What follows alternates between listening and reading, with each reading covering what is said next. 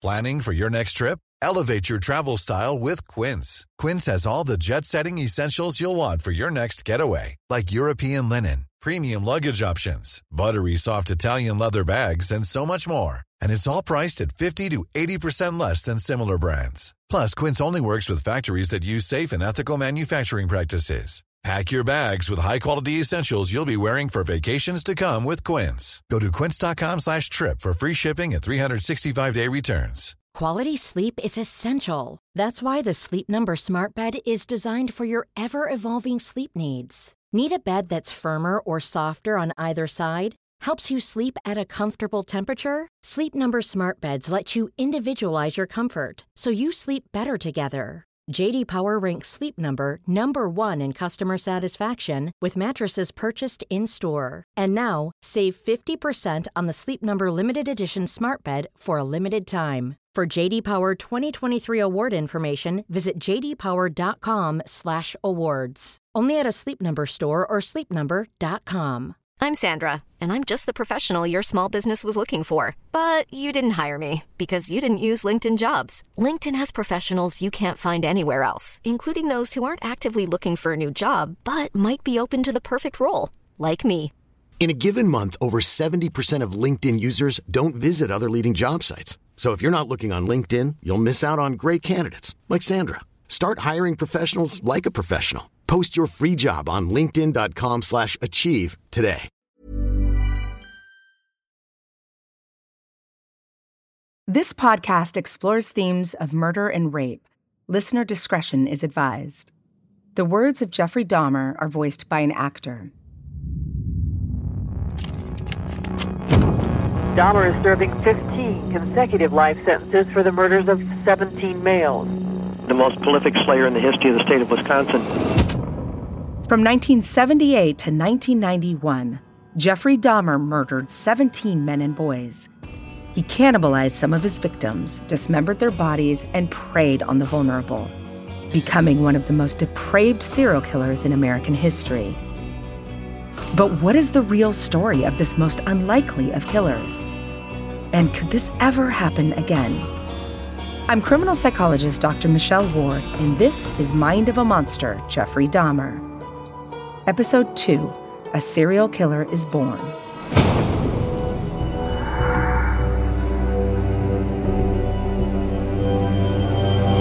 It's 3 a.m., June 1978, and we're on a highway in Ohio where a driver has just been pulled over by police for swerving out of the lane. The driver is recent high school graduate Jeffrey Dahmer, and he's nervous. The police officer's curiosity is piqued by smelly garbage bags in the back seat. "What's this stuff?" the officer asks. "It's just garbage," Dahmer lies. Dahmer waits with bated breath. Is this it? Will he be caught? Inside the bags are the remains of his first victim, Stephen Hicks. The officer waves Dahmer on his way. I couldn't believe it. I thought I was dreaming. So I went back home, and that was the first time. Once home, he stuffs the dismembered body parts down a drainage pipe, where they'd remain untouched for 2.5 years.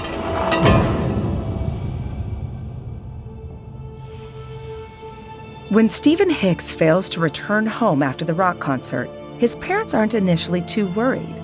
He's 18 and he's known to stay out late. But after a day or so, their kind-natured young son's absence rings alarm bells. Panicked, they start calling local hospitals to see if he's been admitted. After several days of doing this with no success, the concerned family files a missing persons report with the Summit County Sheriff's Department. A detective is assigned to the case and retraces Hicks' 30-mile journey to the concert, but he turns up nothing. It's like he has simply vanished into thin air. The family put up a reward for information, but the days turn into weeks, and the weeks turn into months.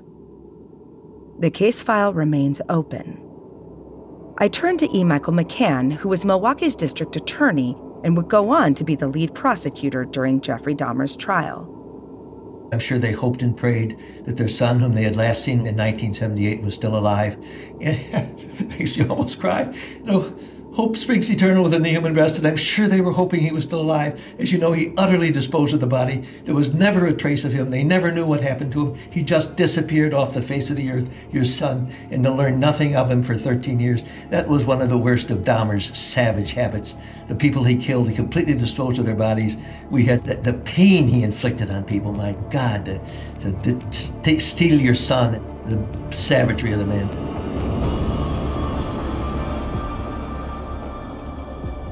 There's something you need to know about the word true when it comes to true crime.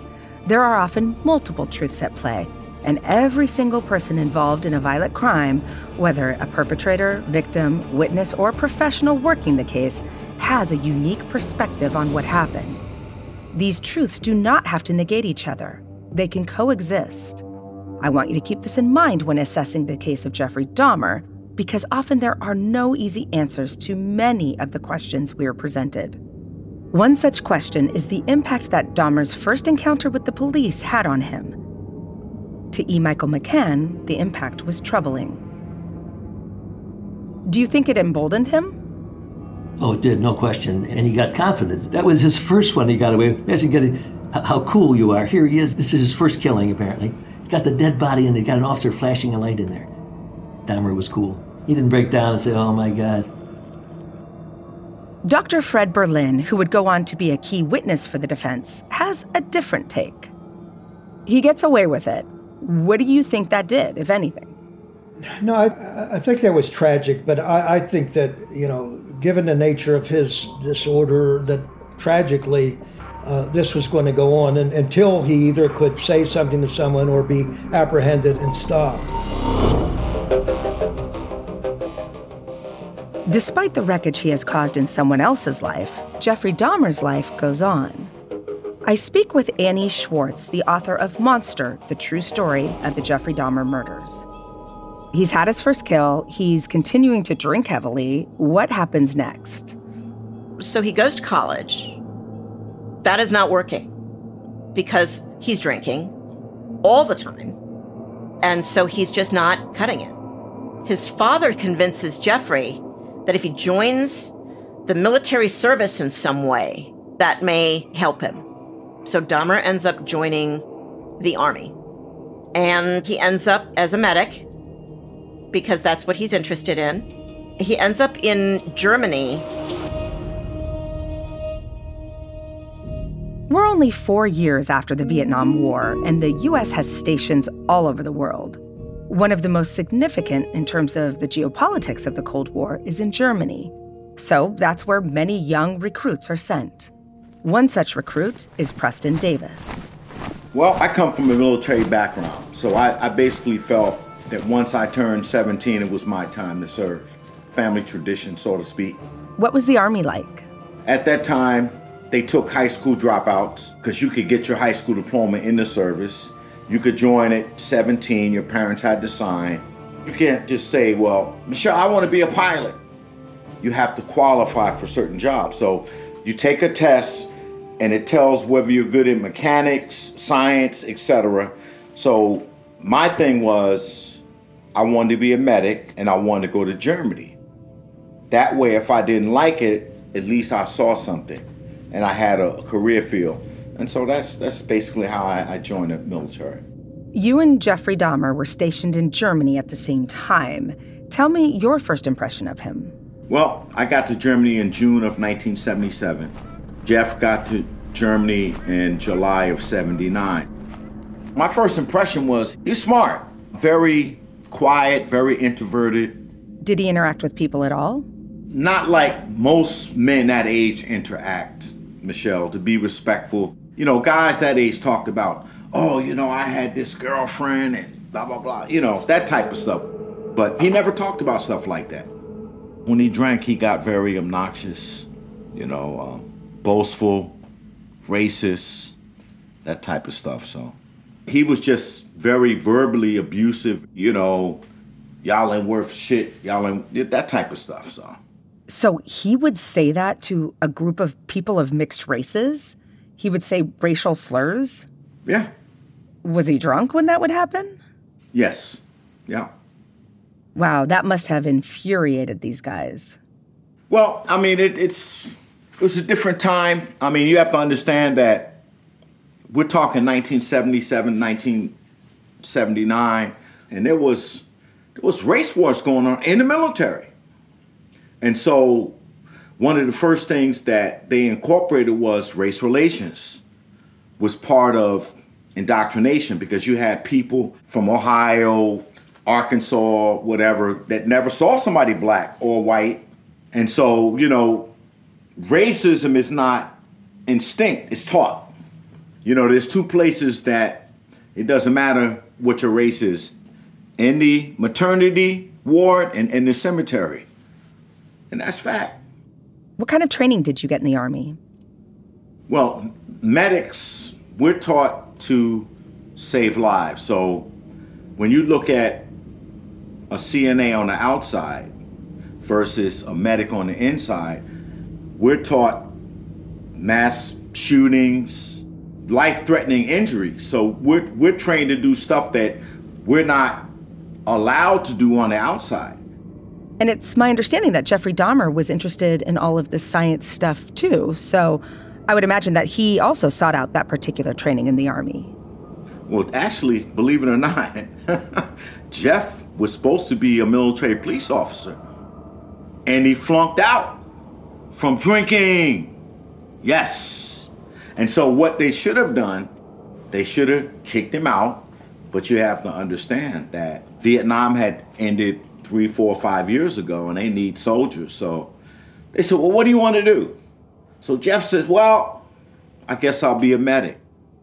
And that's how he became a medic. Imagine if he had become a police officer. Imagine that. Was he talking about killing people? Did he boast about that while he was actually in the Army? He got drunk and he talked about he had killed, he didn't mention a name, but he had killed somebody in Ohio. And we're like, man, you ain't killed nobody. Who the heck would believe somebody that said they killed somebody prior to coming into the military? So people just kind of ignored that? Of course. Right. We just think you're embellishing, Can you share your experience with Jeffrey Dahmer as we've come to know him? Jeff got there in July of '79, and we were scheduled to go on a field exercise in October.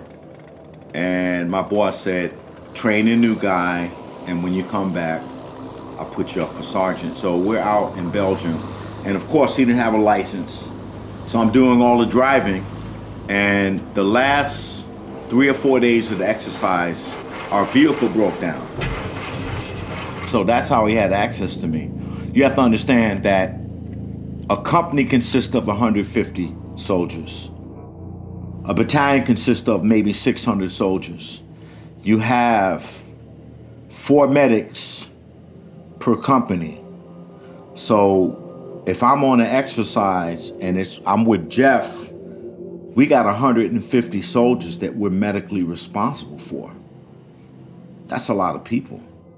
And they're all over Belgium. And so the only way you really can communicate is via radio. Now, you didn't have internet, you didn't have cell phone, you didn't have none of that. So it's all done through radio, through the vehicles. So when we broke down, we were towed to the train station.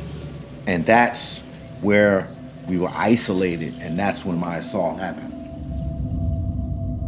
I was drugged and assaulted.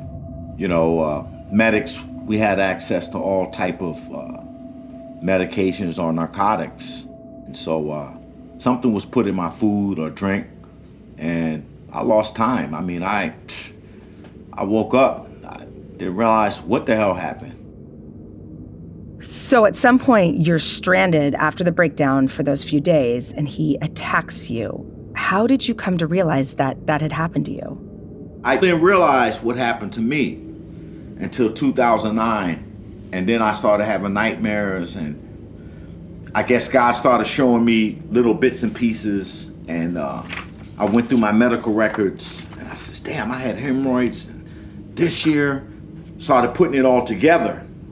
But, I went through very, very, very bad survivor's guilt because I basically blamed myself because if I had only remembered, but I didn't remember, you know. Preston's friend, Billy Capshaw, says he was also assaulted by Jeffrey Dahmer during his time in the Army. And when Preston tells his wife about their shared experiences, she calls Billy. She asked him, how could he not remember? And Billy says, hey, it's part of trauma. I'll go on the record for the first time. You know, I truly believe that my wife knowing what happened to me has affected my marriage. This is not easy. This ain't no badge of honor. It's not a badge of honor at all.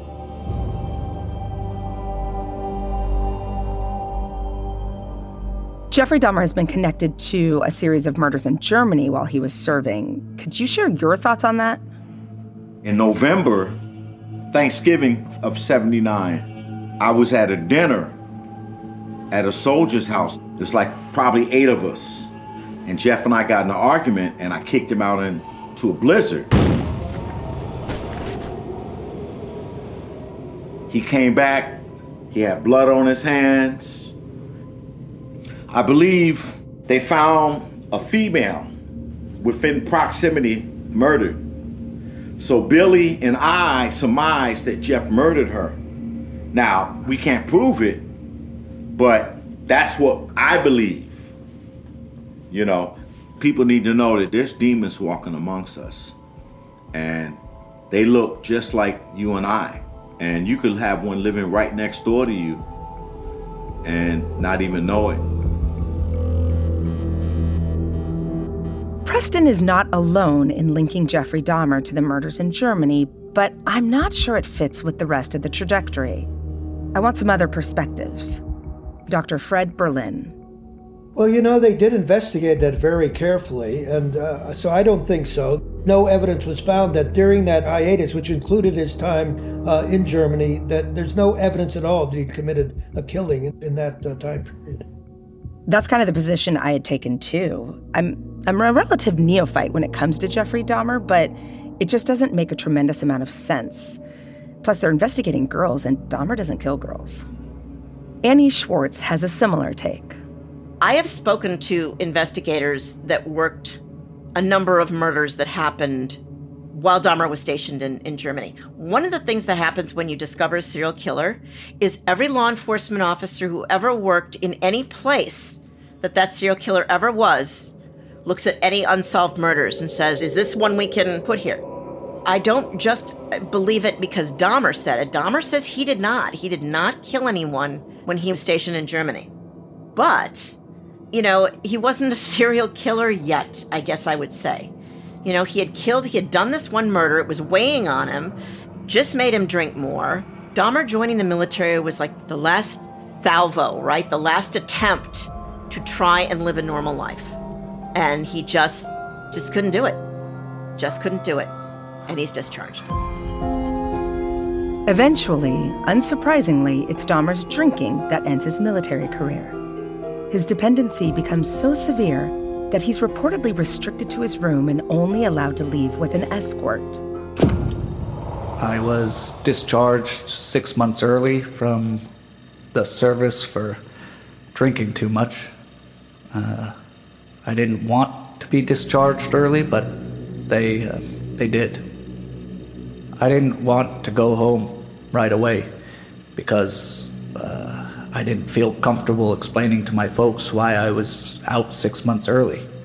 So I decided that Miami, Florida would be a nice, warm place to go. After a few months in Florida, Jeffrey Dahmer swallows his pride and returns home to Bath, Ohio. Unbeknownst to his father, the remains of Stephen Hicks have been hidden in the drainpipe ever since he left. Annie Schwartz. He goes into the Army and comes out and comes back to the house and gets the bags. That's when he pulverizes the bones and scatters them across the property. Now, there were people that said, well, you know, he scattered the remains all over the woods so that he could keep Stephen Hicks with him. I don't buy that because I don't think he was in that place yet, mentally. Always got to get rid of the body. It's utility. It's utility and not, I want to keep him close to me. I agree. So he's still drinking. He's still troubled. What happens next?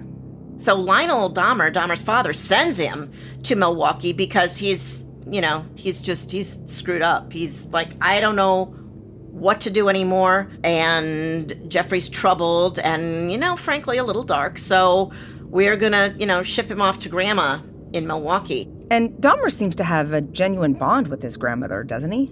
She's his grandma. You're right. She loves him. I think she was the one person in his life that truly, truly loved him. And I think he truly, truly recognized that she did. And it seems like he loved her, too, in whatever way Dahmer can love. To Lionel Dahmer, the grandmother's house in West Allis, Wisconsin seems like the best possible solution.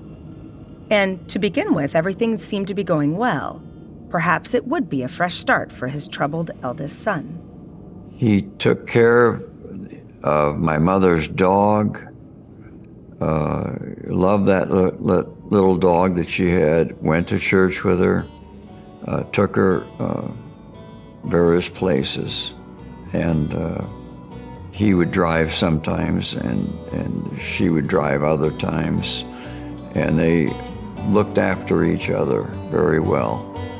I think that was positive. But things were about to change.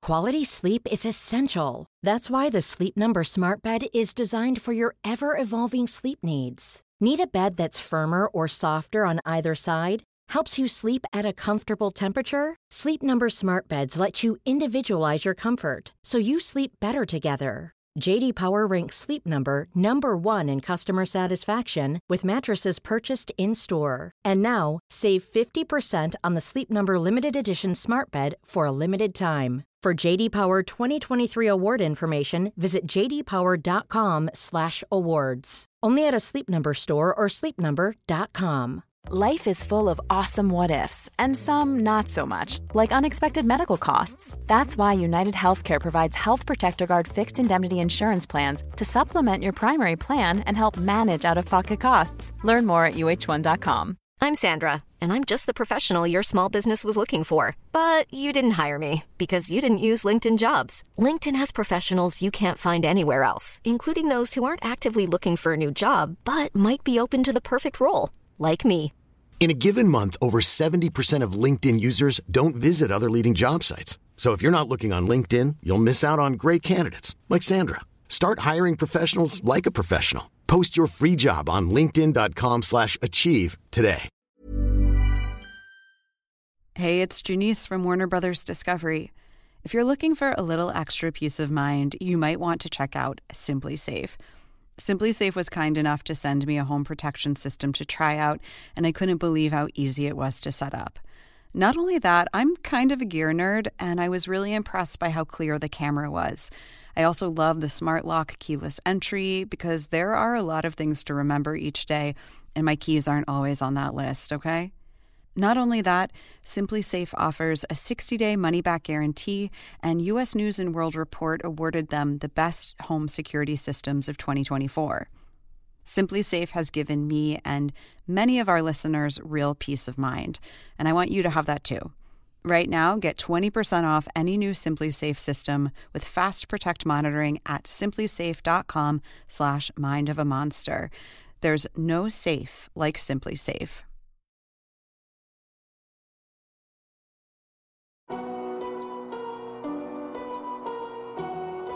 I arrested Mr. Dahmer in 1981 on a disorderly conduct charge.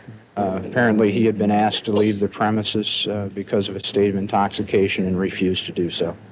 One of the things we often hear said about Jeffrey Dahmer is how after the murder of Stephen Hicks, he tried to resist his urges to kill for 9 years. And I believe this to be true.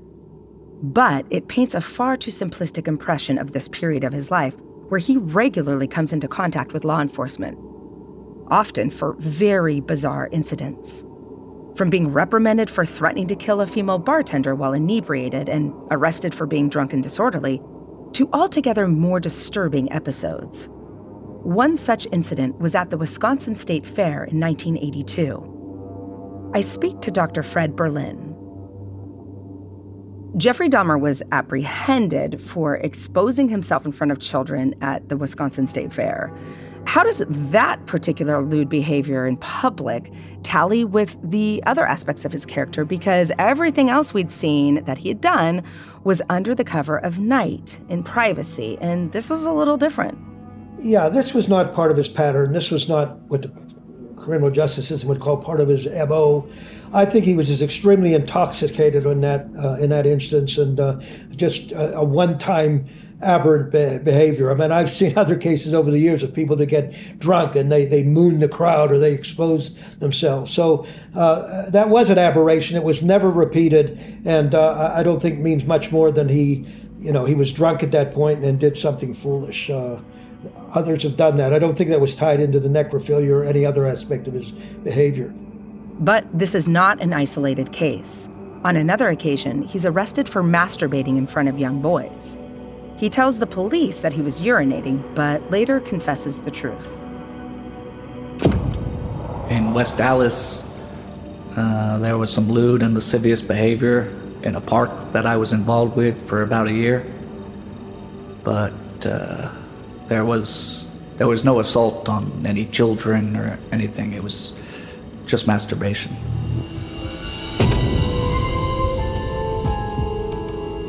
It's an interesting use of the word just there. Psychologists see exposure as a form of sadism, whereby the perpetrator deliberately seeks to upset and offend the public. It's troubling that he is doing that in front of young children. He is charged with lewd behavior and is sentenced to a year's probation, a condition of which is to undergo psychological counseling. Even at this stage, alarm bells are being raised. One psychologist warns that, quote, his deviant behavior will at least continue in some form, if not be exacerbated. His defenses will probably be inadequate, and he could gravitate toward further substance abuse with possible subsequent increased masochism or sadistic tendencies and behaviors. In tandem, he's unnerved his grandmother by stealing a male mannequin, which he hides in the basement. And unknown to anyone else, he has also been trawling obituaries to try to find an already dead young man, even making an unsuccessful attempt at grave robbing. All of this could be seen as a man resisting his most deadly of urges, but it shouldn't be ignored. It is a critical period in his trajectory. While living with his grandmother in West Allis, Jeffrey Dahmer enters the gay social scene in Milwaukee, and it is in the bathhouses that we see the first evidence that Jeffrey Dahmer's interest in submissive male bodies has not disappeared. Michael Dakash is a historian of Wisconsin's LGBTQ history, and although he was much younger, he was on the social scene during the years that Jeffrey Dahmer was operating. Can you describe for us the bathhouses in Milwaukee at the time? So while at my tender young age I could get into bars, I could not get into bathhouses because they did require IDs and they were pretty strict about it. And I think I would have been probably afraid of them at the time. But I have, part of the History Project, done a lot of research on them. Milwaukee's first opened in the early 70s. It was called Club Finlandia, and it was in a residential neighborhood, which was kind of shocking. It had like a swimming pool and hot tubs and all the different things you would imagine a bathhouse to have. But it was really, really popular. The bathhouse was really seen as an extension of gay identity at the time. It was really a cornerstone of living a liberated, free gay life. It was a community center. It was a dating center. It was a very anonymous place. So to go there was even more discreet than going to a bar, but to find a connection there was even less likely. That was a space that was meant for kind of fleeting, transient moments, not really meant to be a place where you would find a date that you would go home with. Jeffrey Dahmer was certainly known to be a patron of the club baths. But Dahmer is not using the bathhouses like everyone else. The anonymous nature of the space allows him to play out his fantasies, albeit in a limited fashion. The sexual excitement of a dead male body has never left him. Dennis Murphy would later be a lead detective on the Jeffrey Dahmer case. You'd go to the bathhouses and use halcyon chopped up in a glass, make a drink, and have sex with people in the bathhouses until he got caught. He overdosed one of the people that he met, and he called an ambulance, and they kicked him out of the bathhouses. So after he got kicked out, he started going to the gay bars more and approaching people on the street, asking if they would pose for him for money. With the bathhouses no longer an option for Jeffrey Dahmer to find victims, he starts staying in hotels in Milwaukee while he frequents bars. On November 20th, 1987, he meets a young man named Stephen Toomey. Toomey is a short-order cook who has always had an interest in art. Dahmer invites him back to the hotel. Dr. Fred Berlin. He convinced Stephen to come with him to the Ambassador Hotel, and that had been done in a purely consensual way. There's no evidence that Mr. Dahmer had intended to kill Stephen because the records show that Mr. Dahmer signed into the hotel for 1 day. Mr. Dahmer apparently was going to try to slip a drug called halcyon into Stephen's drink so that Stephen would fall asleep. He would be able to have sex with him, and this would act as a kind of a surrogate activity to help him not have this desire to kill. What likely happens is that he accidentally took some of that laced drink himself. So Dahmer could have accidentally drugged himself, and then he blacks out and wakes up the next morning with bloodied hands and a dead body next to him. Now, we know that he hadn't planned it ahead of time is because he'd signed in for 1 day. He then goes down and signs in for a 2nd day because his body there, and he needs some time to get rid of it. Jeffrey Dahmer gets himself a suitcase and packs Stephen Toomey's dead body into it, taking it back with him in a cab to his grandmother's house. I take the suitcase, put it in the fruit cellar, and leave it there for about a week. It was November, cold. When my grandma goes to church for a couple of hours, I go down and get it, take a knife, deflesh the body, triple bag the flesh, wrap the skeleton up in an old bed sheet, smash it up with a sledgehammer, and throw it all out with the trash on Monday morning. That was, for lack of a better word, an epiphany in Mr. Dahmer's life. He had tried for years to fight this thing, to not give in to these cravings, to not take another human life. And that's where his thinking began to become really disturbed, like a religious conversion in reverse. Maybe this is what I'm meant to do in life. Maybe, as some people think, there's a God who has a plan for them. There's some devil, and that devil has a plan for me.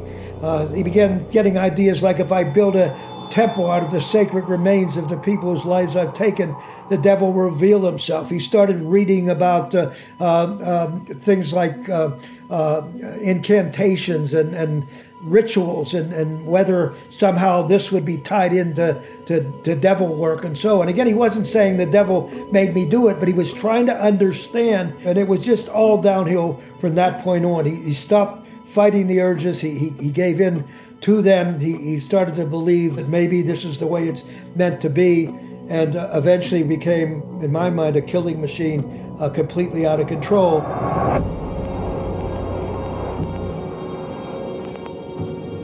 He tries to preserve Toomey's skull, but it becomes brittle, so he pulverizes that too. The next victim comes several weeks later when he lures back to his grandmother's house a 14-year-old boy named James Dockstader. Dahmer drugs and strangles the boy before destroying his body with a sledgehammer. Dahmer was experimenting. He was trying to figure out, how is he going to act out on these desires? Right? How is he going to do this? And he ends up looking for men. He brings men back to Grandma's house and has sex with them and doesn't kill them. Jeffrey Dahmer did not kill everyone he had sex with. One of Dahmer's first known victims was 25-year-old Richard Guerrero, who disappeared in 1988. It's March 1988, and Jeffrey Dahmer is at the Phoenix Bar in Milwaukee when he meets 25-year-old Richard Guerrero. He offers Guerrero $50 for sex, and the pair go back to Dahmer's grandmother's house. Dahmer's use of sleeping pills has become ubiquitous. While many other aspects of his MO are still developing, drugging his victims is now a hallmark of this killer's behavior. Guerrero falls unconscious and is murdered. He is victim number 4. From then on, it was a craving, a hunger. I just kept doing it, and doing it. Whenever the opportunity presented itself. It was an incessant and never-ending desire to have someone. By now, Jeffrey Dahmer's activities in the basement are causing his grandmother concern. Lyle Dahmer remembers. My mother noticed also some strange smells in the house, and we had no idea at the time what that was. Jeff said that he had an animal down there. I said, "What were you doing with that?" I cannot remember what he said, but he minimized the importance of it. That's as much as I can remember. Annie, I don't know why, but one of the most disturbing aspects of these early murders is that he's doing it right under his grandmother's nose, in her house, in her basement. It wouldn't have occurred to his grandmother that he was having sex with people in the basement. Certainly didn't occur to her that, he was killing people in the basement. But she didn't love it that he was bringing men home. Eventually she was like, okay, he's bringing men home. This is not okay. Then, in April, Jeffrey Dahmer lures another man to his grandmother's basement, intending to kill him. This time, his victim is Ronald Flowers, who's in Milwaukee visiting for the night. Dahmer begins to brew him a cup of coffee laced with drugs. But the pair is disturbed by Dahmer's grandmother, who has heard voices. She calls, "Is that you?" Dahmer replies, but makes no mention of his guest. Now that his grandmother has heard someone else in the house, Jeffrey Dahmer is forced to change his plans. There is a fight, and Dahmer sexually assaults Flowers, but somehow Flowers, now drugged, still finds his way to the hospital.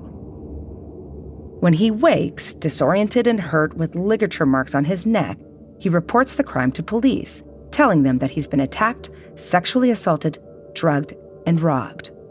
The police go to Dahmer's grandmother's home and leave him a note. Dahmer makes an appointment to speak with the police, where he proceeds to tell the officer that the pair are simply in a relationship. And, not for the first nor the last time, the police do not pursue legitimate claims against Jeffrey Dahmer. This latest incident with one of his late-night guests makes the situation at his grandmother's house untenable. There was pressure from my grandma and dad. Word had gotten out about my late-night activities. So they thought it would be better to just move out. In the next episode, I will take a deep dive into Jeffrey Dahmer's psychology and explore precisely how a violent killer was able to hide in plain sight. Mind of a Monster, Jeffrey Dahmer is produced by Arrow Media for ID. The executive producer for ID is Jessica Lowther. Arrow Media's producer is Rebecca Rediel. Editor, Sirkin Nihat. Audio engineering by Mahoney Audio Post. Our line producer is Philippa Whittle. Our junior production manager is Jody Tanner Wild. Our production coordinator is Shannon Tunicliffe. And our assistant producer is Isabel Wilson. Our archive producer is Katia Lohm. Arrow Media's series producer is Gabrielle Nash, and executive producer is Stuart Pender. Jeffrey Dahmer is played by Andrew Grun. I'm your host, Dr. Michelle Ward. You can follow our show wherever you get your podcasts, and we'd love it if you could take a second to leave us a 5-star review on Apple Podcasts.